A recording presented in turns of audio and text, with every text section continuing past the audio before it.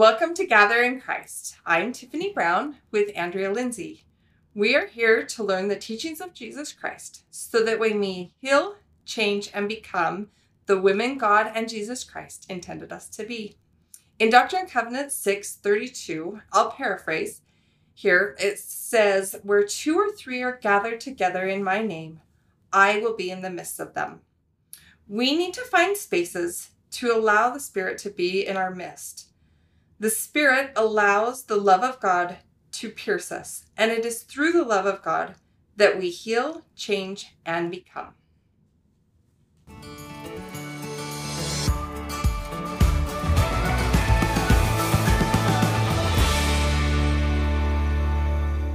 Welcome to Gather in Christ. I'm Andrea Lindsay. And I'm Tiffany Brown. And we are excited to be able to talk to you today about the third point of President Nelson's talk on spiritual momentum. And he talks about to learn about God and how he works. And there's really not a more exciting topic. We were just kind of going over things I think it's one of the most important basic principles of the doctrine, or the basic doctrine, is truly knowing who God is and how he works.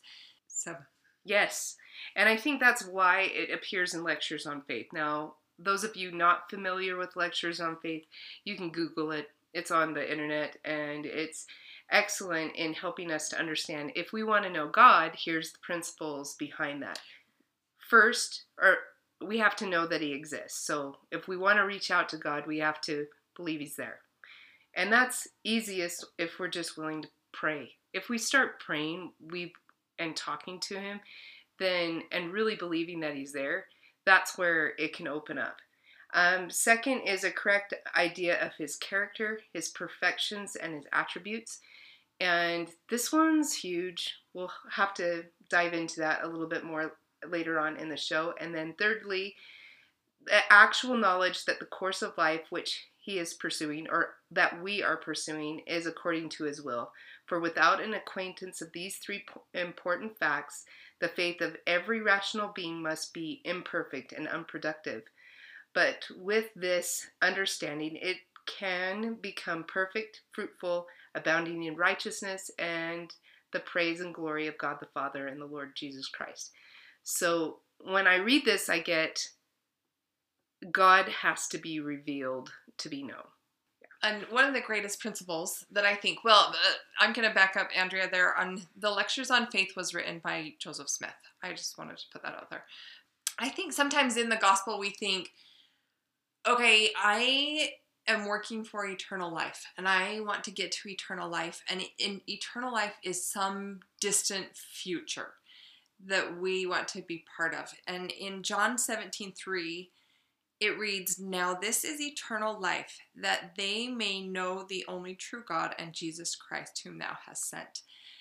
And so to me, eternal life is today. It's right now, in the moment, in the hard things that we're asked to go through, that we know God and Jesus Christ now, and that we come in their presence today, not when I'm dead, but that I do today. And as I've been studying the Come Follow Me right now, when we're recording this, the Israelites are out wandering for 40 years in a journey that should have only taken 12 days. So I think sometimes we misunderstand that we are so much like those Israelites, that we are out wandering for 40 years, and it's painful and it's hard. And how do we understand God in the hard moments, in the trying moments, when sometimes we're like, is there even a divine ear listening? And I think we all have those moments personally. The prophets definitely experienced excruciating things, but I want to kind of go to just the normal, average, everyday kind of saint that is just trying to do what's right.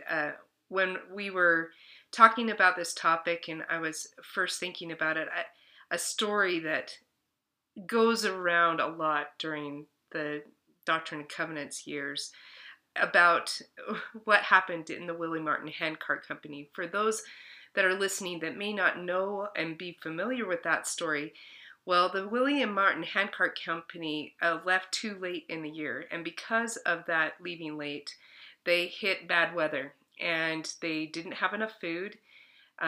No town could support them as they were going through, so they had to just keep going. The saints are starving, they're freezing to death, and this is a terrible thing. So bad that the members are really upset about it after. They're like, how could we have let this happen? Look at these people. And here's the famous story is the man that's listening to everyone's criticism of the church and how this horrible situation had arisen. This elderly man said, "I ask you to stop this criticism. You are discussing a matter you know nothing about. Cold historic facts give no proper interpretation of the questions involved. Mistake to send the handcart company out so late in the season? Yes. But I was in that company, and my wife too.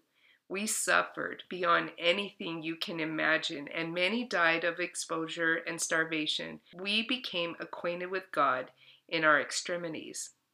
I have pulled my handcart when I was so weak and weary from illness and lack of food that I could hardly put one foot of the other. And I have looked ahead and seen a patch of sand or a hill slope, and I have said, I can go that far, and there I must give up, for I cannot pull the load through it. I have gone on to the sand, and when I reached it, the cart began pushing me. I have looked back many times to see who was pushing my cart, but my eyes saw no one. I knew then that the angels of God were there. Was I sorry I chose to come by handcart? No, neither then nor any minute of my life since. The price we paid to become acquainted with God was a privilege to pay." And I've heard similar stories going now in, that people have gotten illness from COVID or other things, and that they're like, would I choose this illness? No. But I have come to know God in a way that I have never known him before. And I think that is truly the miracle, is turning to God in these hard times and you can't know God without spending time with him. Yeah, and I think we have to adequately define where the source of what's going on, what's the source of turmoil, or who's the source of turmoil, and who's the source of peace. I think part of the problem that comes in coming to know God is incorrectly labeling Satan's works as God's. Somehow he's not allowed to do anything. Satan is allowed to cause as much havoc as we allow him by our actions, by our lack of faith, by our lack of keeping commandments. He has greater power. Now, one thing that we have to do too is correct the misunderstanding in our thinking. Like Joseph Smith said, you have to have a correct understanding of his attributes, his character, and his perfections. Now, here in the April 2022, The Power of Spiritual Momentum, the prophet says, one of our greatest challenges today is distinguishing between the truths of God and the counterfeits of Satan. That is why the Lord warned us to pray always, that we may conquer Satan, that we may escape the hands of the servants of Satan that do uphold his work. So we've got Satan, we've got servants of Satan, and the only way to come off conqueror is to pray, to begin to have that conversation with God, come to know him. That's really, truly our best weapon in this fight of mortality. And it is a fight at times, and very, very difficult. But if we remember from the man's experience, it's in our extremities. It's when we are pushed to our limit that the Lord can then endow us with more power. And so being pushed to your limits isn't a bad thing. It's an opportunity to invite God into your life, to gain greater spiritual capacities and greater skills in being his servant. So it's a good thing, not a negative. And I think we have to properly label what's going on, because I see a lot of improper labels saying this is God's work, but God doesn't work like that. He does not do that. And so I can see the wisdom in President Nelson's challenge to us. Well, and I think also when you're speaking about that, and President Nelson, I think he even talked about this maybe the conference before, but he talked about absolute truth. But I think it was Anthony Sweat put a post, and I was looking for it, and I can't find it right now. But he talked about living in a day and age where truth is based on perspective. And I'm like, oh, you described our day and age so accurately, where there isn't an absolute truth. It is based on our perspective and of our experiences in life. And he went on and he said that truth, he quoted the scripture from New Testament where Christ says, I am the truth, the way, and the life. And he talks about how truth isn't a concept. Truth is Jesus Christ. And where God is, Christ is. And learning about God, we learn about Christ. Vice versa. If we learn about Christ, we learn about God. And they are truth. They embody truth. So if you want to know what truth is, you learn who they are. There's absolutely no other way than by revelation to come to know God.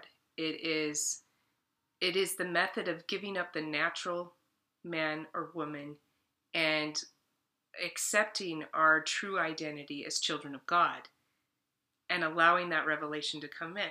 So if you're having a particularly hard time, which I think 100% of the people I've been talking to are having a hard time in their lives, there's a lot of difficulties going on in the world and going on in personal lives and levels.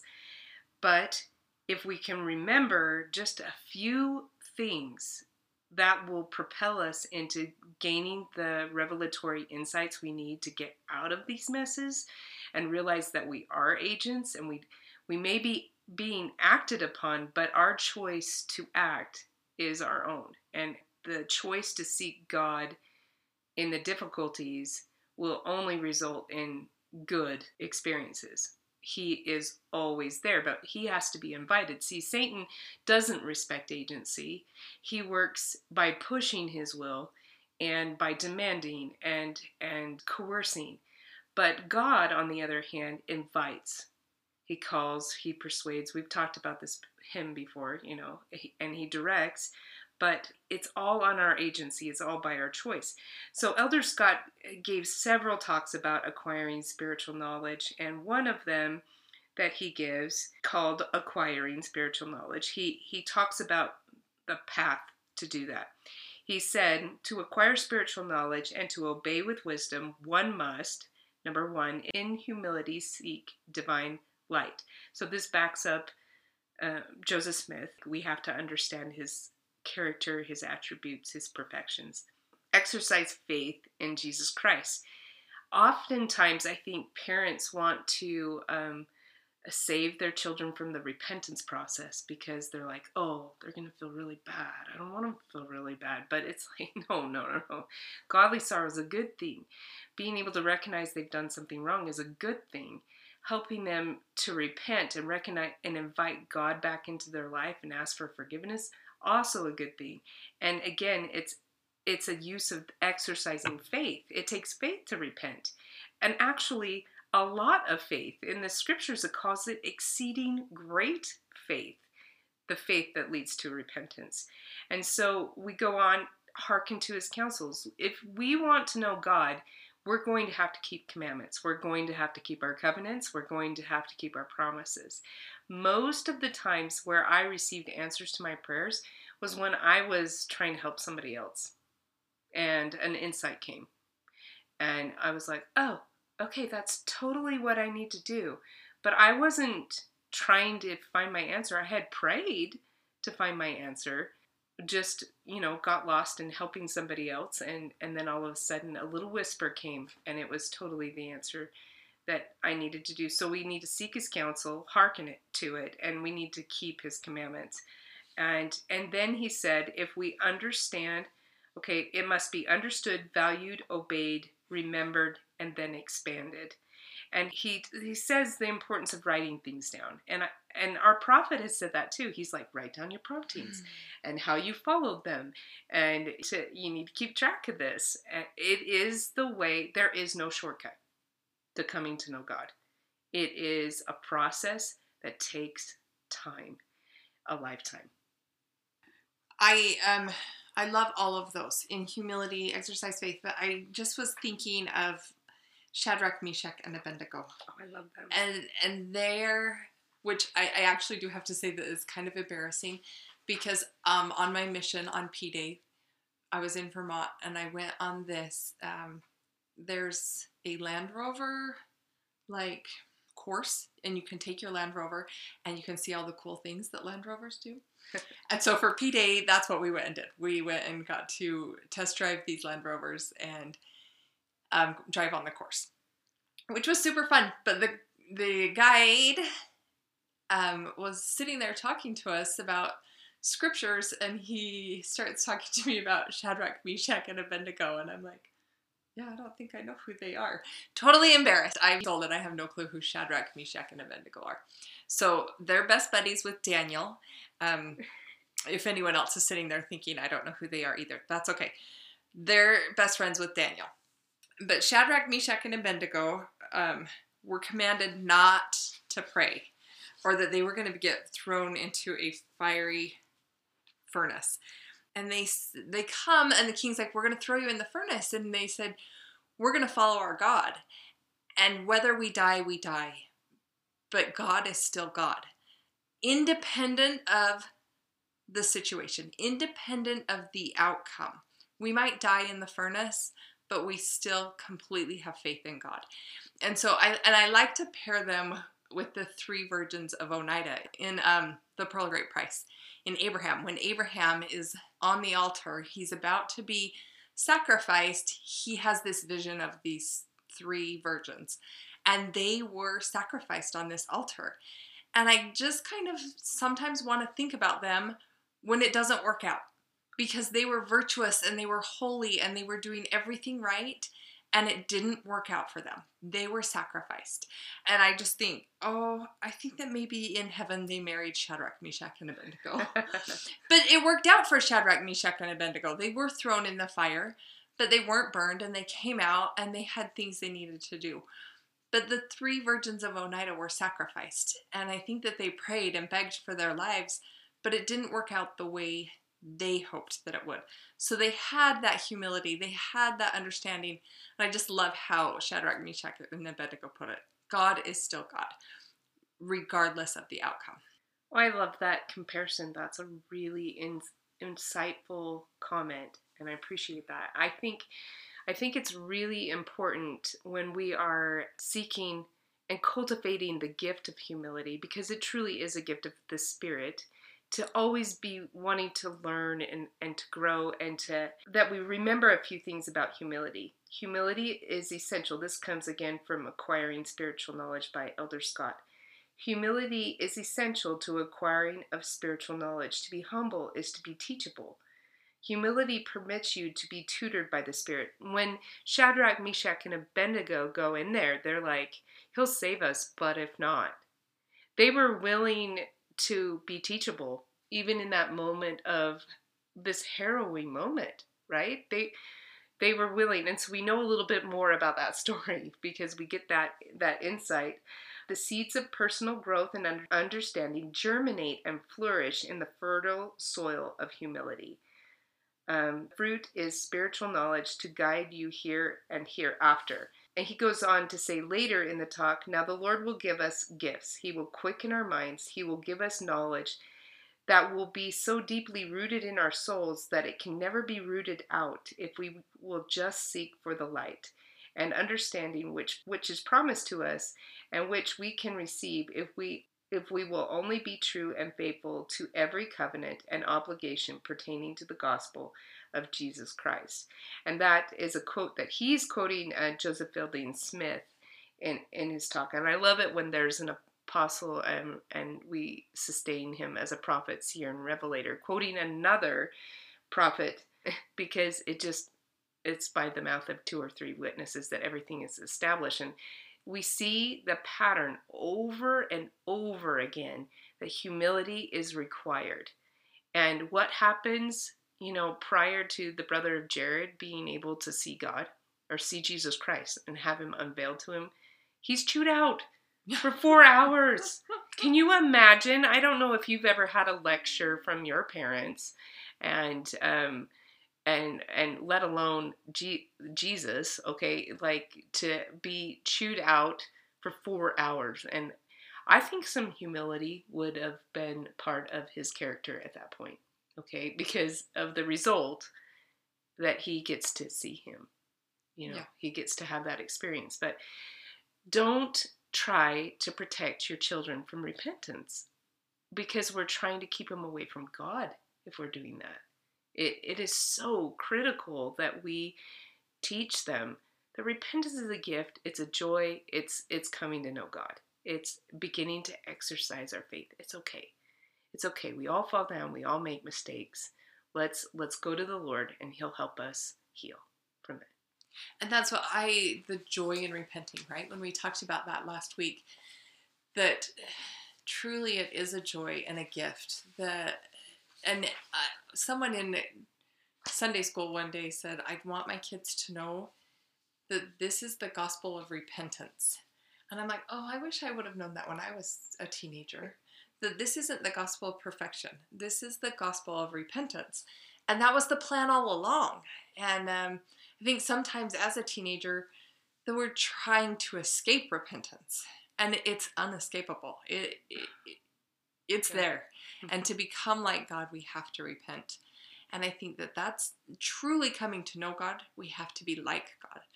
And that's hard. If you think about the things that Christ went through and that God goes through, that's hard. Forgiving grudges and being cruel, and it's hard to become like God and to see other people the way He sees them, to truly love them the way He loves them.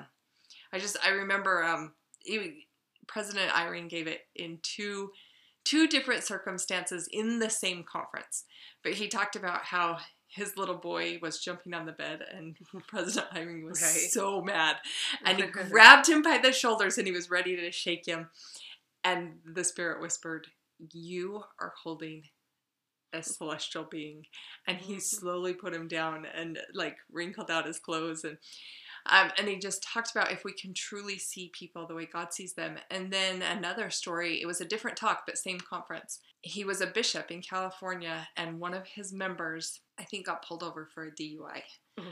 There was some sort of drunk driving situation, and he was in jail, and they called the bishop. And President Eyring was furious that this man is bringing the name of the church, and he's headed to the jail, and all of this conversation is getting louder and louder in his mind, and the Spirit whispered and said, "He is a son of God." And he truly at that moment saw this man the way God wanted him to see him and to love him, and so he didn't come and chew him out. And I think, but that's hard. That's hard to have that vision and that self-control to become like God. Oh, I love that. And I like how real, when the prophets and apostles are sharing their real life stories and their experiences, I think it just gives us permission to also be real and share, hey, you know what? I've had an experience too where I felt the Spirit like that, directing me and changing the way I was viewing a situation. And I want to go back to extremities, because I think the extremities is the perfect environment for humility. You can choose to be humble a lot easier in extremity because you've worn out your strength.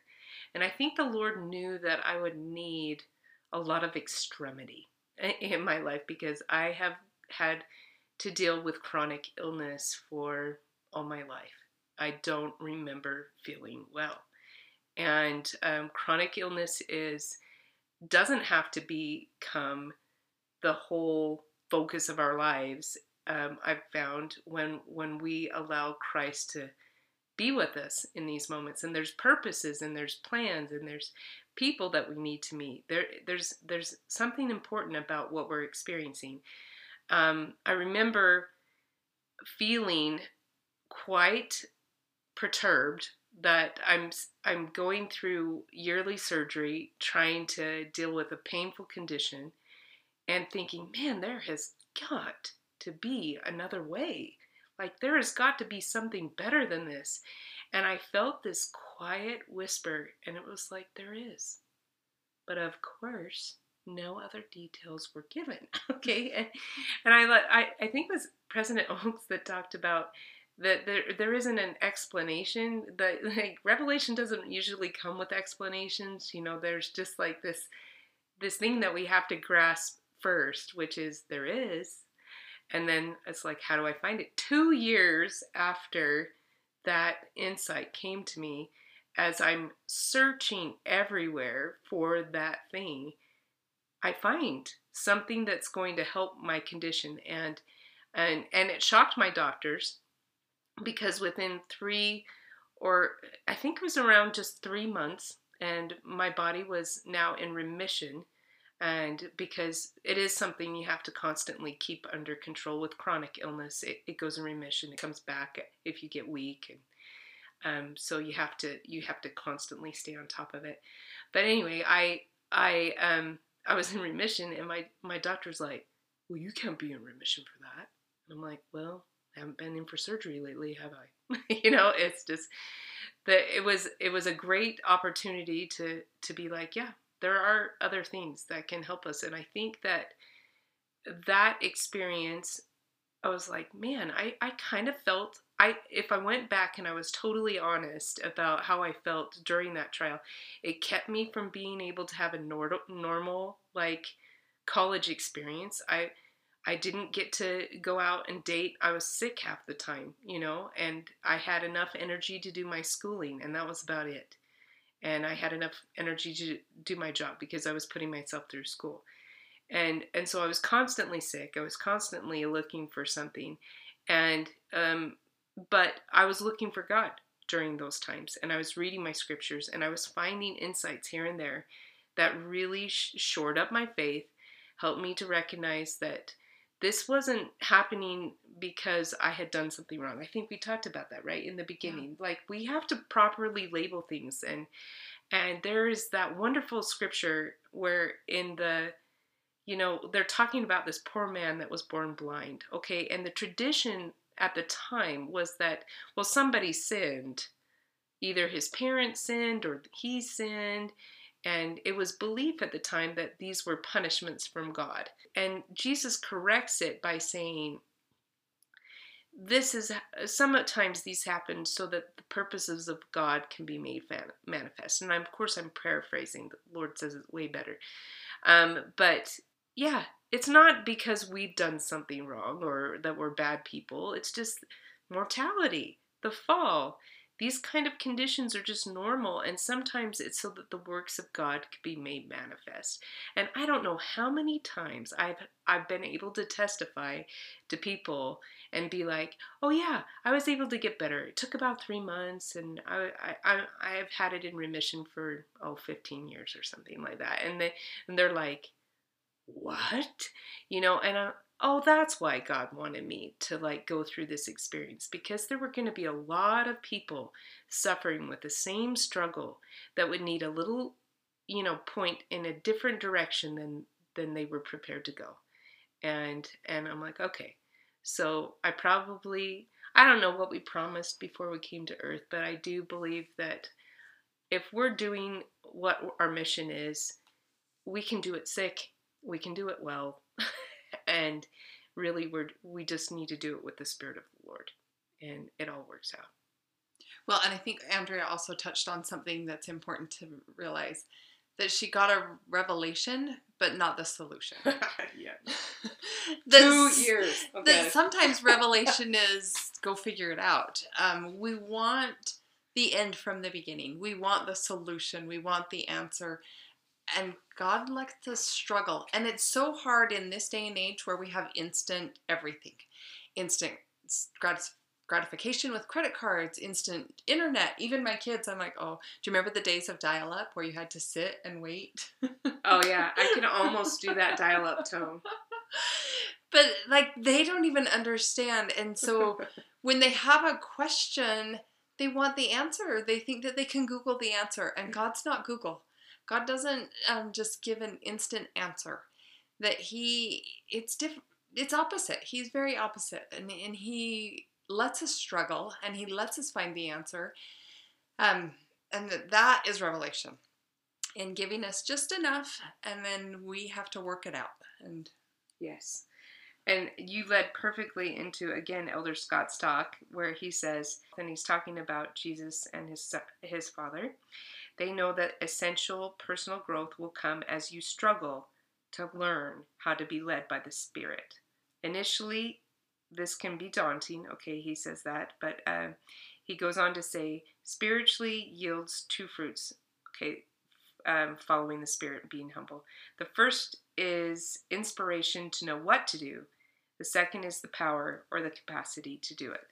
And so he's not going to leave you to do it all on your own, but he is going to expect that you work. And I love that. Okay, so Joy D. Jones, when she talked about, isn't it better that our children sweat it out at home and learn these lessons than bleed it out on the battlefield? I was like, wow, that's a powerful statement. Are we properly preparing our children for the battle zone? I mean, my little boy's only 9, and every day he is in a battle zone at school. Every single day when he goes, and he comes back and we have to discuss things. And one time he came back and he's like, Mom, they're teaching Satan's lies at school. And I'm like, oh no, what did they say? Well, the experience that he had was very interesting, because he tried to stand up for God's plan and Adam and Eve and how they were the first parents, and the teacher decided that was wrong, and that was her personal opinion, and she kind of a little incorrectly pushed her opinion onto my son, saying that he was wrong. Well, it all gets worked out, and everything turns out okay. But I'm really grateful for my little boy, who immediately was like, this isn't right. There's something wrong about this. And he had a sweet little friend sitting next to him, and he's like, she's lying. And I'm like, man, he was 7 when this experience happened. And, you know, everybody has their struggles. We're going to go to school. We're going to go to work. We're going to hear things that people are struggling with. And you know what? That's fine. I'm fine with people struggling. I'm fine with the struggle, because my son got a really good opportunity to testify, to be backed up by a friend, to have it later worked out so that everybody was feeling a little bit more like, okay, this is how we present something when there are different belief systems, because the school has many different religions in it. I mean, we all have to be respectful of everyone's faith, everyone's feelings, but at the same time, that means we have to be respectful, and we can't tell a little boy no, that he's wrong. You know, like, we have to be respectful of his religious beliefs as well. And so I thought it was a really good opportunity. Everybody walked away going, okay, this is how it needs to be handled in the future. So everybody walks away going, okay, you can have your personal belief about this. And I think that's unfortunately the outgrowth that you're talking about earlier, where, you know, it's truth from a perspective. And we hear a lot of times your truth. And I think what we need to be careful is, you can have your experience. You can have your struggles. That's fine. But we cannot muddy ultimate truth and eternal truths. We have to be seeking after eternal truths. And I had a professor say, never be guilty of sifting the gospel through your discipline, but sift your discipline through the gospel. Make sure that you are square and you are solid on the things that are true and eternal, so that you don't get lost in this world of opinions. And we have to be very careful. I think we're in dangerous territory if we flip our tie over our shoulder. Now, this is the gospel according to. We do not have that kind of time anymore. We have time to learn the truth, understand the truth, and deal with the mess we're in. We do not have time to entertain opinions. So be very careful if you're at church and you're tempted to say the gospel according to you, because none of us are going to be edified by anything less than eternal truth. Well, and as you were talking about that, I was thinking how vast God is. And I was just thinking about different ways of communication. And a good friend of mine, she laughs at me, and it's totally fine, because I am a terrible You're not terrible at phone anything. phone conversation. You've Oh, never. I can okay. text you, I can walk with you, I can talk with you in person, but the minute you get me on the phone, like, I can't hear very well, and I'm like, it just is an awkward situation talking on the phone. And so I'm grateful for text messages, because that's just totally made my communication much better. And I think when we think of God, he has vast ways of communicating with us and figuring out how he communicates with us. And so when you're talking about standing up for truth and seeking and being in, having that, Michael Wilcox talks about your pivot foot, having one foot solid on Jesus Christ and the foundation of the gospel. But then he talks about it kind of like, what is that compass called when you draw a circle? You're the math lady. I think it's called a compass, but it's not a compass in north and south compass.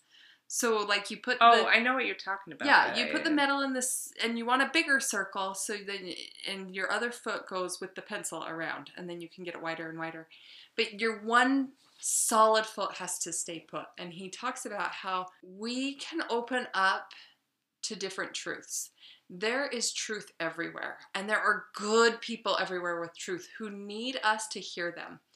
Like our brothers and sisters in other faiths, and they need us to also be a good listener, and that we shouldn't also be the authoritative, that they might have things that we need to hear, but that we might see God in music, we might see God in art, we might see God in literature, that he is the vast symphony in all things.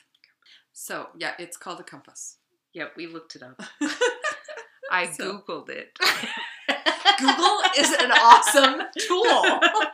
But you know what I use Google? You know how I use Google effectively when I want to do a search for something in the gospel? I just type in, like who I think said it. Like, I think Elder Holland said this, or I think Elder Scott said this. And I type in their name, and I always put like LDS or something in the tagline so that I can look at sites that the church is doing, like LDS.org and all of the, and now it's properly called the Church of Jesus Christ of Latter-day Saints.org, right? So they've changed that, but still you can use the abbreviation and that it will take you to the correct site. But it's amazing that when I do that, I'm like, oh, okay, like, because I trust those sources. I have had so many experiences. There has not been a time that I have taken a question to conference that I've not got an insight to keep me going if the answer's not able to come at that exact moment, or the exact answer that I needed every single time. So for me, conference is like, sweet, like I'm going to be able to get some prayers answered here.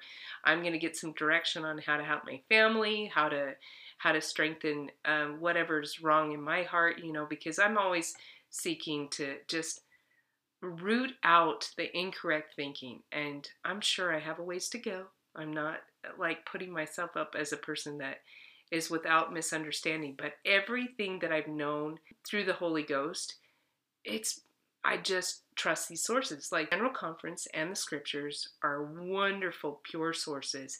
And then ultimately taking what we've learned from that and getting our own personal revelation about it, our own personal confirmation. There's no shortcuts if we want to come to know God. we have to study. We have to look for his hand in things. You know, a lot of people are pretty depressed about the war, and it is depressing and it is awful. And I have spent crying because I've got friends there, and I I I've now calmed down a little bit. Instead of checking the news 20 times a day, it's only like 3 or 4 times a day. And but as we've been praying as a family specifically for challenges that we're seeing arise, we've also been able to see how those prayers are being answered, and how we can just keep doing this, like, to be a support. And I know President Uchtdorf talked about pray. Like, if you don't know what to do to help, pray. And prayer is not a sign of throwing your hands up in the air and I can't do anymore. No, prayer isn't a form of work. It's exercising our faith. And where we can't be sent, his angels can be. And there are people that are going over to the border and they're helping people and they're doing all these amazing things. And I love, now I'm seeing God working in this horrible thing that was not inspired by him. There's no way God would inspire what is happening to those his children. These are his children. He would not inspire any kind of violence against them. But he is in the getting out, the miracles that are happening to help people. Well, I think that's right. God said that he won't let any unhallowed hand stop his work from progressing. Yeah. He makes good things out of bad situations. But I just was on Sunday, a lady in our ward was giving a talk. Her son is serving in the Czech Republic. Oh. And it reminded me, because didn't you say you had a counselor in your Relief Society presidency? Yeah, from Natalia Yurovskovska. So if she's listening, I've been looking for you for years. You have got to find me. She is from the Ukraine, correct? Yeah, she's from Ukraine. So anyway, she was telling us about this man who had, I think, a volleyball player come and play from the Ukraine, and she has gone back to the Ukraine. And this bishop and his wife were called to serve in, where did I say? Czech Republic. In the Czech Republic. And they're a couple missionary, and the mission president just kind of gave him the keys to the van. And this girl who had this relationship with them said, sent him a message and said, come get my mom and dad. So they drove and got her mom and dad. And a week later, she's like, come and get so-and-so. And they have created this. So they've been driving back and forth from the border, getting people out. And she just talked about how Europe has just wrapped their arms around the Ukrainians and just is welcoming them into their country. And it's just, it's heartbreaking. Those things are heartbreaking. It is, but it's so beautiful to watch God rise up in people and see, like, people that you may not have thought or had good opinion of that are in the limelight, just go and do something incredibly brave and helpful. So I think we can soften, we can be humble through these experiences, and we can see the hand of God. He is in the details, and there isn't a pain, but we have to invite him in. He has to come in by invitation. So our desire to come to know him has to be a full free will offering, and then we have to invite his tutoring process. And sometimes that's chronic illness for your entire life. Sometimes it's doing something really hard, like going on a mission to the Czech Republic and seeing the torture these people, these poor souls have been through. But being part of the solution is healing. Being a part of God's work to just destroy Satan's power, that feels great. And that is who we are. That's what this is about. I loved when Andrea said seeing God's hand, and actually, and I know your prayers aren't supposed to be repetitious, but one of my prayers that I pray constantly is that I will have eyes to see and ears to hear. Because I know without a doubt that my eyes don't see clearly. And I just pray that I can see his hand. And I think when Andrew talked about writing those things down, that's kind of what the gift gives. It gives you the ability to see. And I think that gift is a great gift, to see the hand of God, because it's there. It is there in your life, but to actually see it and recognize it is a gift. And so a challenge would be to pray for the gifts, the gift to come to know God, to be patient in the process, and to be able to recognize his hand. That may sound like a mouthful to pray for, but we're only limited by our own limitations. I mean, God is an unlimited God. He has more gifts than we can even enumerate. So don't get bogged down in the list that's in Doctrine and Covenants 46, 1 Corinthians chapter 13, or Moroni 10. Don't get bogged down in those lists and think that those are the only spiritual gifts. There is a spiritual gift for every weakness that we have. And so be creative, okay? Like, look at your weakness, honestly, and find the opposite, and there's the gift of the Spirit that we need. And be willing to do the work, to keep your covenants, to keep the commandments, and ask for these gifts and let the Lord bestow them in his own due time. One time I prayed for a gift, and no lie, I felt different after the prayer. And I was like, hey, I'm a little confused because I thought I was going to have some torturous experience first. then I would get the gift, because that had been similar to something I'd experienced in the past. But I felt an answer come, and it was like, because you've already done the work. And sometimes I really truly believe if we could just like picture above our head, there's sometimes like an umbrella filled but it's upside down. And it's filled with all of these gifts that are just waiting for us to have the faith to ask for them.